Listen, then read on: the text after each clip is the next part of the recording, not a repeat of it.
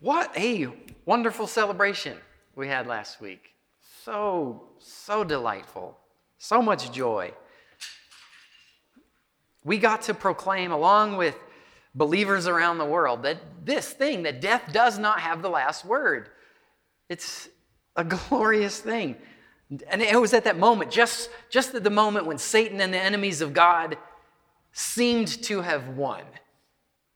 They seemed to have defeated this author of life. The curse on mankind, the curse seemed to overpower the author of life himself. Just at that moment, Jesus, the conquering king, broke through. He broke the curse. He broke it.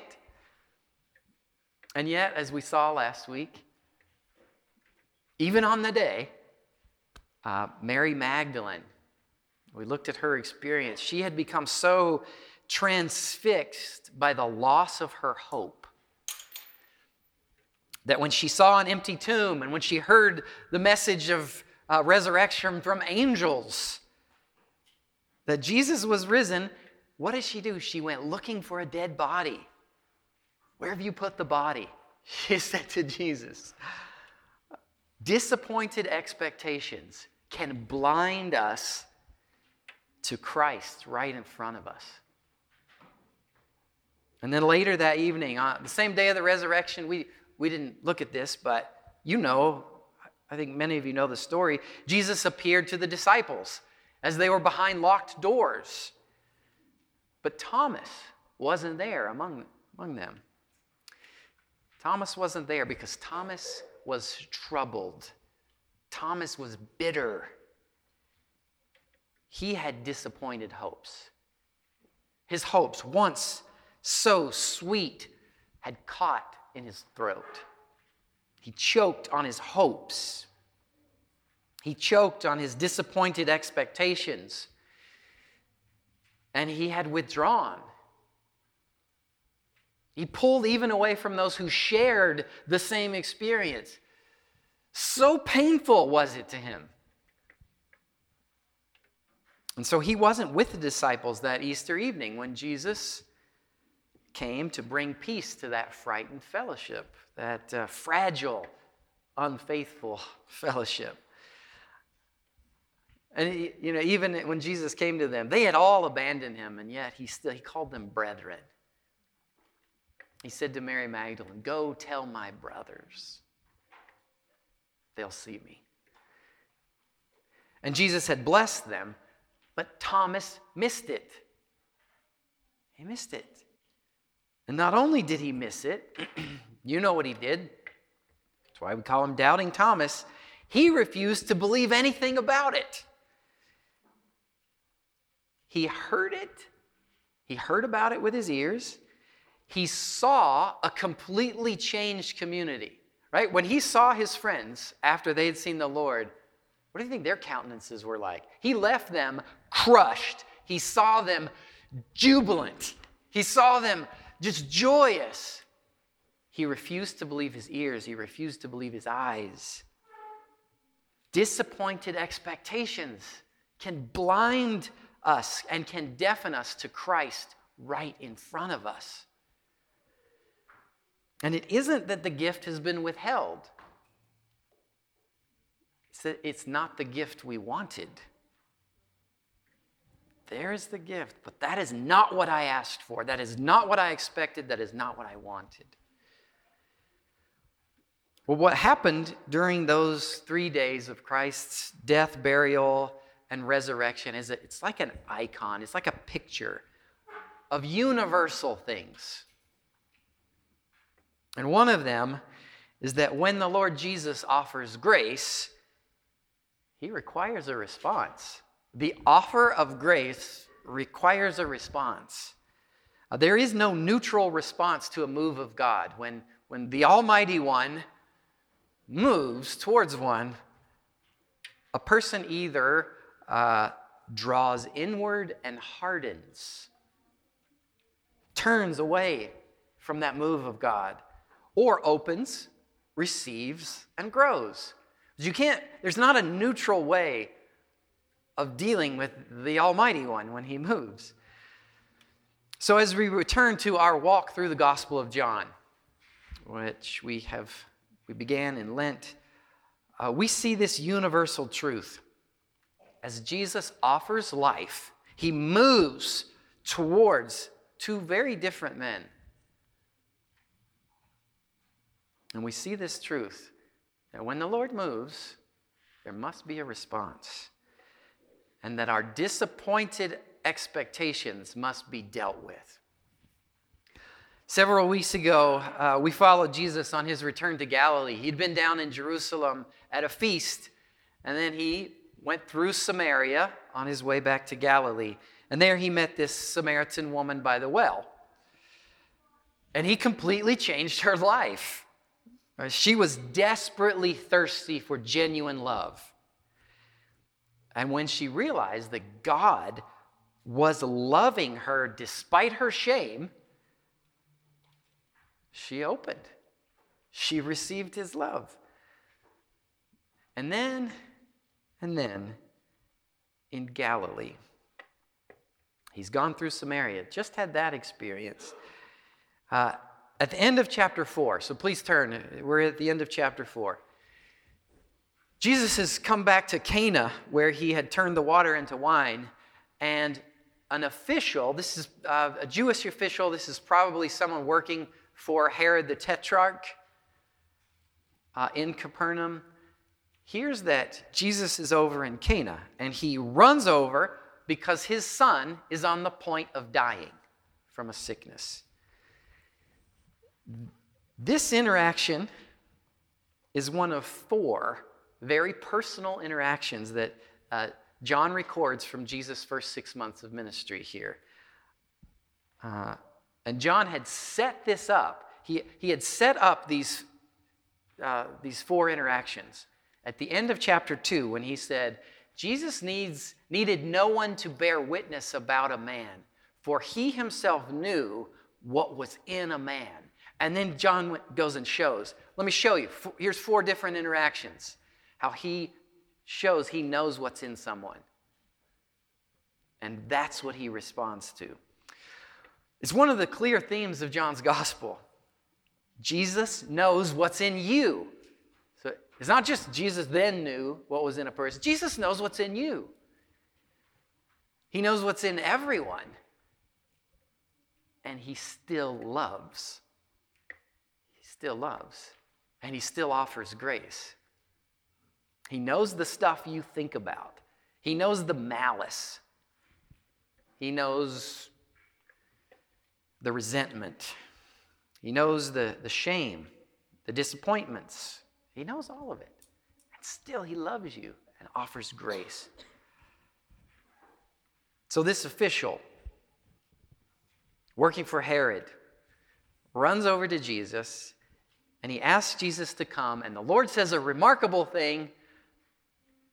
Unless you see signs and wonders, you will not believe. That seems to come out of left field.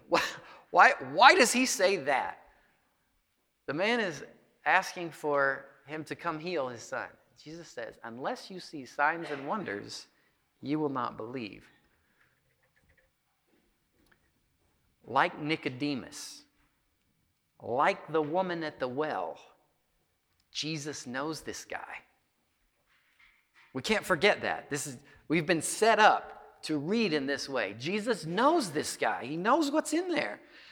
And it seems like from the time that rumors hit Capernaum, John the Baptist has declared the Christ is here. This guy, Jesus from Nazareth, he's doing all kinds of stuff. Listen to the stuff he's saying. He's healing people. This guy has been saying, unless I see it myself, I will not believe it. Unless I see the signs and wonders, I won't believe. There have been testimony.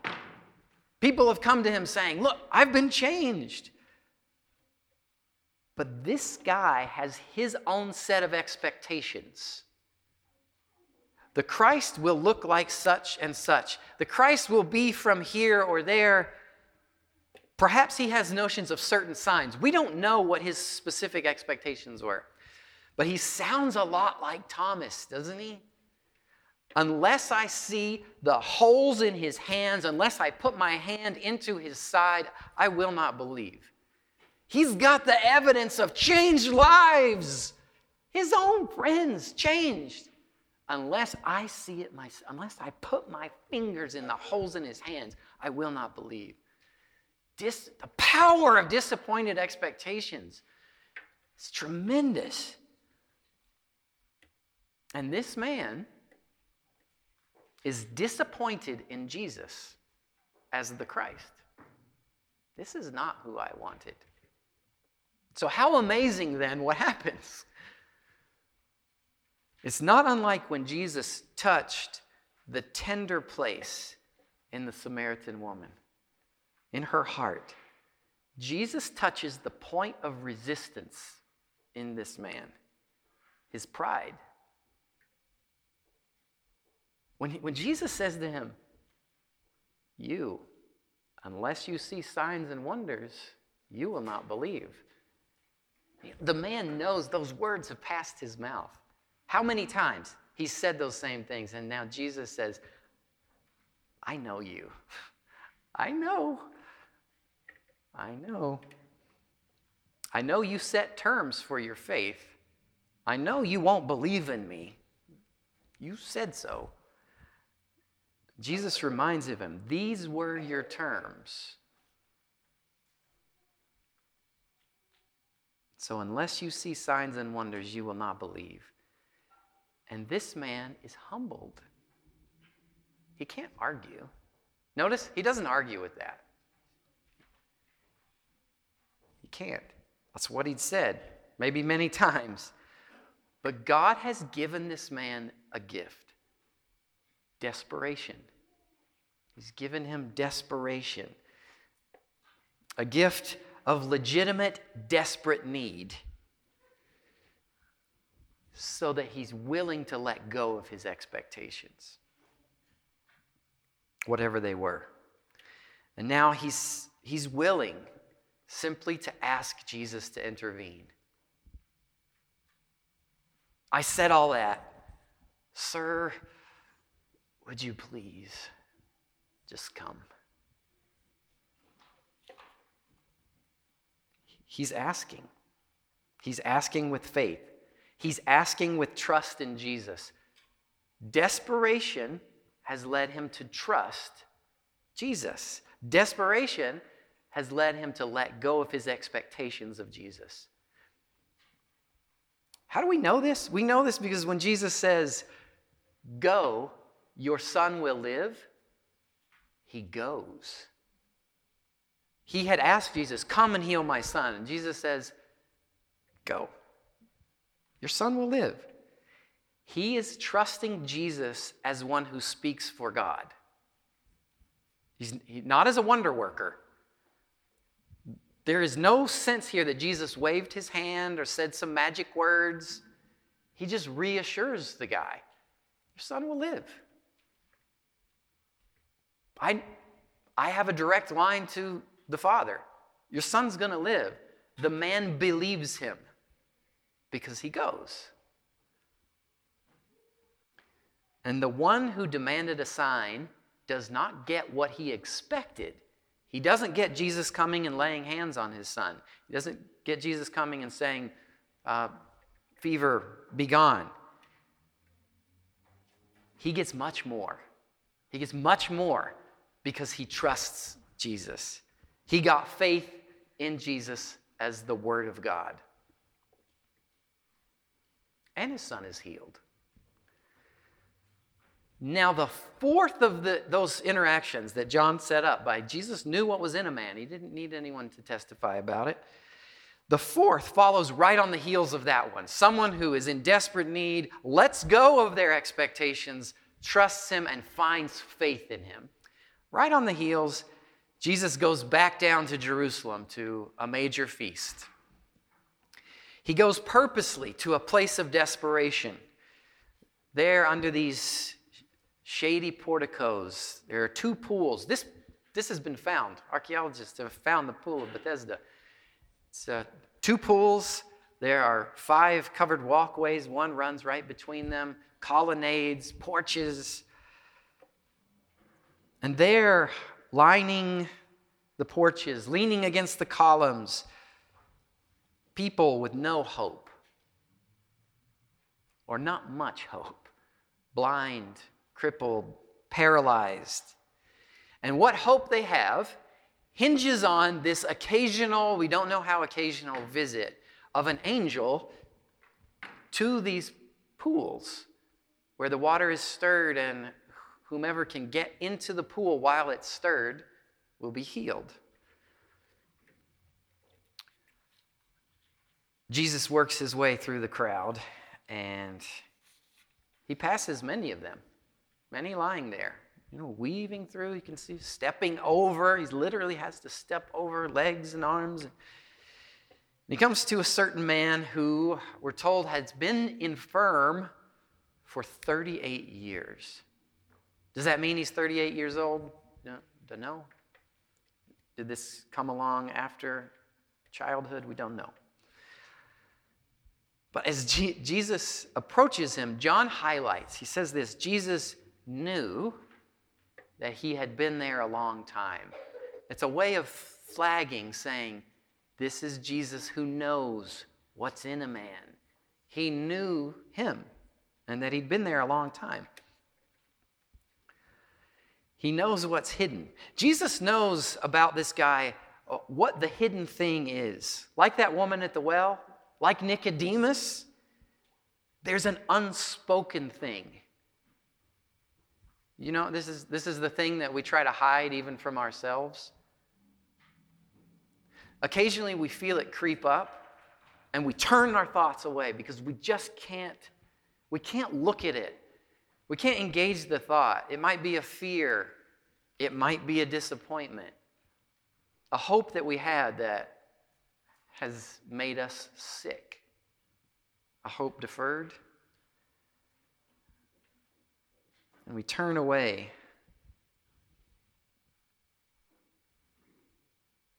But God has the rights to everything. He's got the rights to all of us. And he touches the deep thing, that deep thing of the heart, the hidden thing, the tender thing. And that's what he does with this man. He touches it. And he says, do you want to be healed?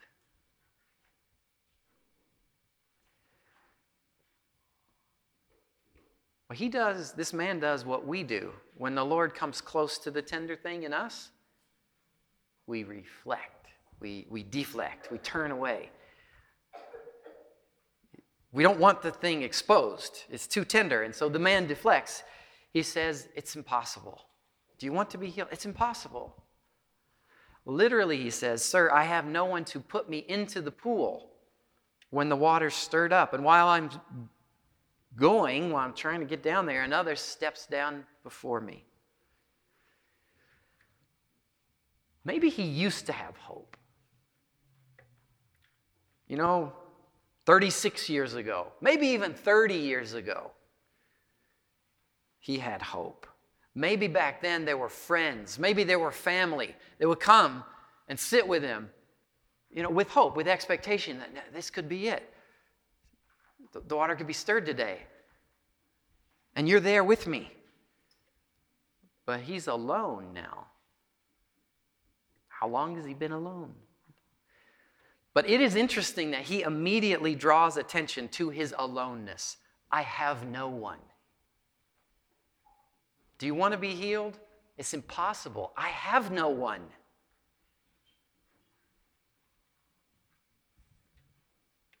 He points to that aloneness. You have to wonder how many times this happened. It's how many times he watched as the water stirred and he watched someone else go down. Somebody that had a family member, somebody that had a friend. Or day after day, for year upon year, as he sat there alone, he looked and saw, well, they get visitors. We see this We see this in nursing homes. I've had many conversations where the bitterness of aloneness is choking a person. And it's strange that one of the regular themes that comes up is they are next door. She always gets visitors.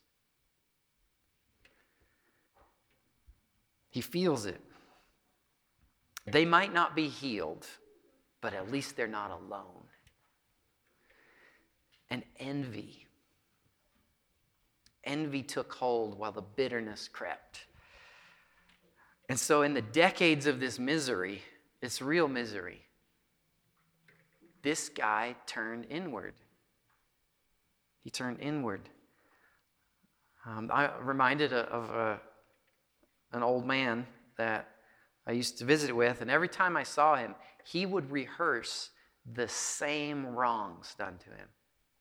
The same stuff. I'd hear the same story of wrongs decades and decades ago. Nursing those wrongs. Nursing those wrongs had become so habitual that they were at the heart of who he was. I am one who was wronged. That is who I am. I am the wronged one.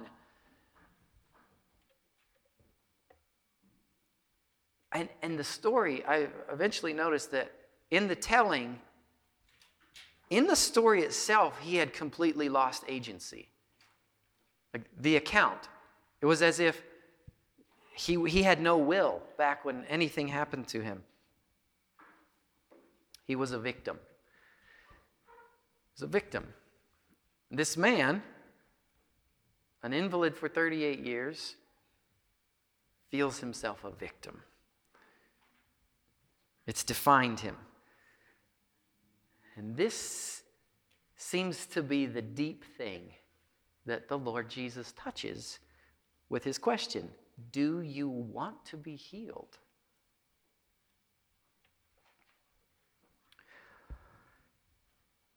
Well, just as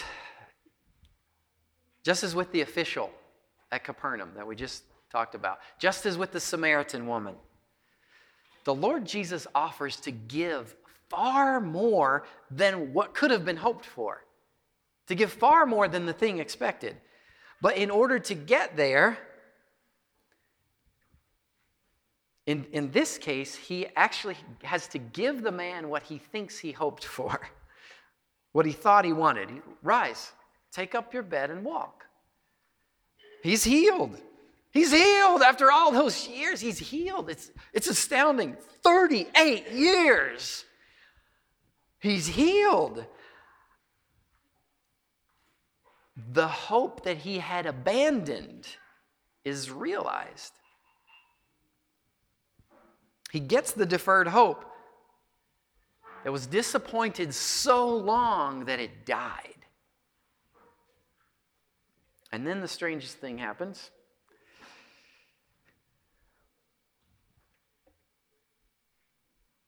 He takes up his mat and he goes. As he's walking through Jerusalem, he's accosted by the Jewish leaders who say, you're not allowed to carry your mat. We don't know where he's heading, but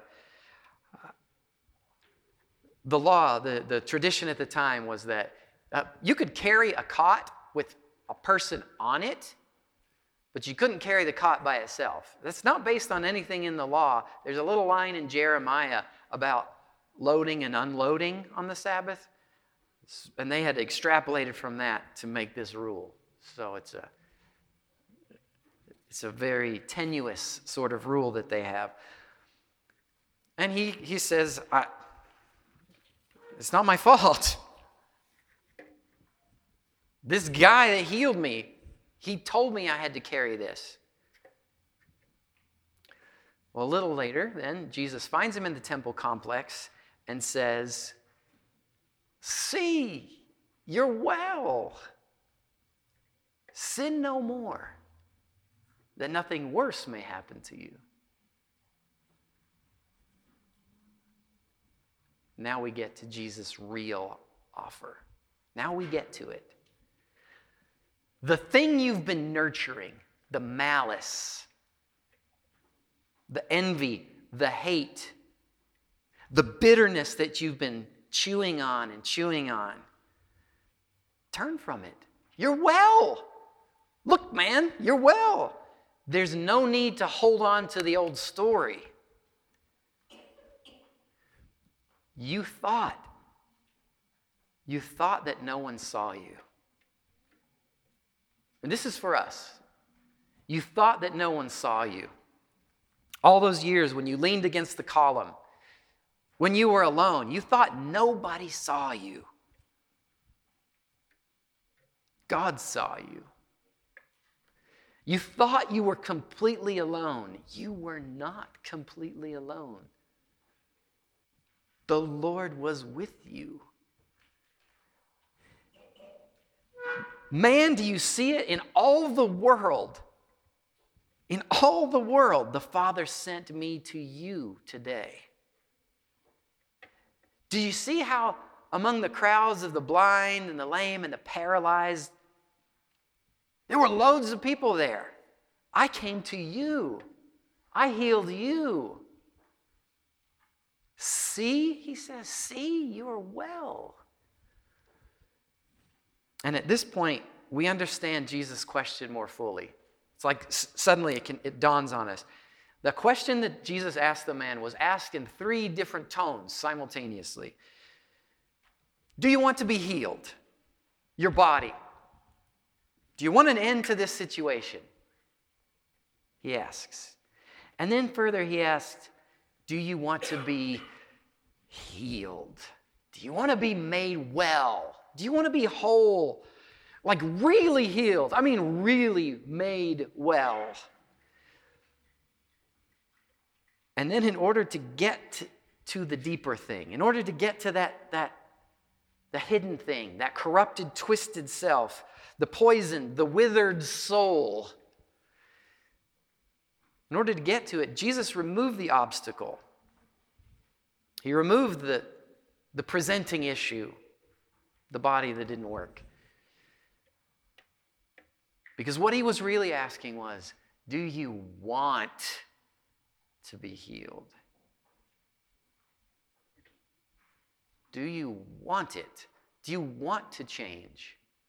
Do you want to let go of your story? Do you want to let go of your terms? Now, until Jesus shows that he has the power to do this, the guy's blind to it. He's totally blind to this, to the deeper question. This is like Mary Magdalene and like Thomas. The disappointed expectations, the pain have blinded them to God's love. But now by healing the guy's body, Jesus has shown God's love. He's shown God's attention to him. And so when he finds him in the temple, he offers relationship. He gives a command. Sin no more. Now, throughout the Gospels, whenever Jesus gives a command, he's offering relationship. He's offering right relationship. It's an invitation to receive his word as authoritative. If I were to give you a command, I'm trying to establish some kind of relationship in which I have authority and you do not. I don't do this. But Jesus, when he does it, he's offering a person to receive him as the Lord. Every command is an opportunity to obey. And when a king, you think about it, when a king gives a command to a particular subject, it shows the king sees you as his. If I give you a command,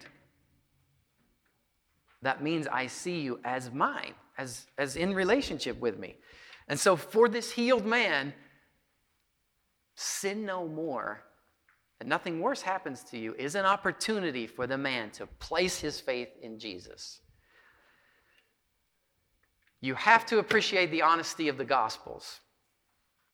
You might not like the Gospels, but you have to appreciate their honesty. Verse 15, the man went away and tattletaled. The man went away and told the Jews that it was Jesus who had healed him. Who healed you on the Sabbath? It was that guy. It's hard. This is hard. I think that is very hard. Sometimes God gives the rarest gifts, the most beautiful gifts to people. He bestows astonishing personal attention on someone. But it's not what he or she wanted. That's not the gift I wanted. Jesus restores this man's body. And he offered to restore his soul. He offered relationship with him. But in this bitterness at life, in bitterness at God, in the acceptance of victimhood, in his identity as a victim, he refused new life. He refused it. You know, it appears that he never even said thank you. Not even, cheers, mate. Thanks for the legs. Nothing. You know, this happens again and again all around us. It may be a struggle that you have. Things haven't gone as you wanted. They haven't worked out like you planned that they would. And the Lord stubbornly ignores your terms. You might have made bargains with him. If you would just do this for me, then I'll worship you. Then you'll show you're good. And so you may be blinded to his kindness. You may be blinded to his grace and to gifts held out to you. I just want to say, let's hear the word today. He is there. He is here. He's offering the best. He's offering the highest. But until we let go of our demands of how things were supposed to be, we're unable to receive his blessing. And sometimes we will run ourselves into the ground. We will destroy ourselves trying to get a thing we're not ready for or not fit for, or trying to get a thing that would actually crush us. So if you are a Christian, we'll finish with this. The best thing you can do is to say thank you. Thank you to God. Make a daily practice of saying thanking him for grace, for life, thanking him for gifts that he's given you. And as you do so, as you say thank you, the veil is removed. The blindness is removed. And we can begin to see God as the kind one that he is. And the blindness of bitterness dissolves. Thank you. Thank you is how bitterness dissolves. Forgiveness. Thank you for being forgiven enables us to forgive people who have wronged us, have harmed us.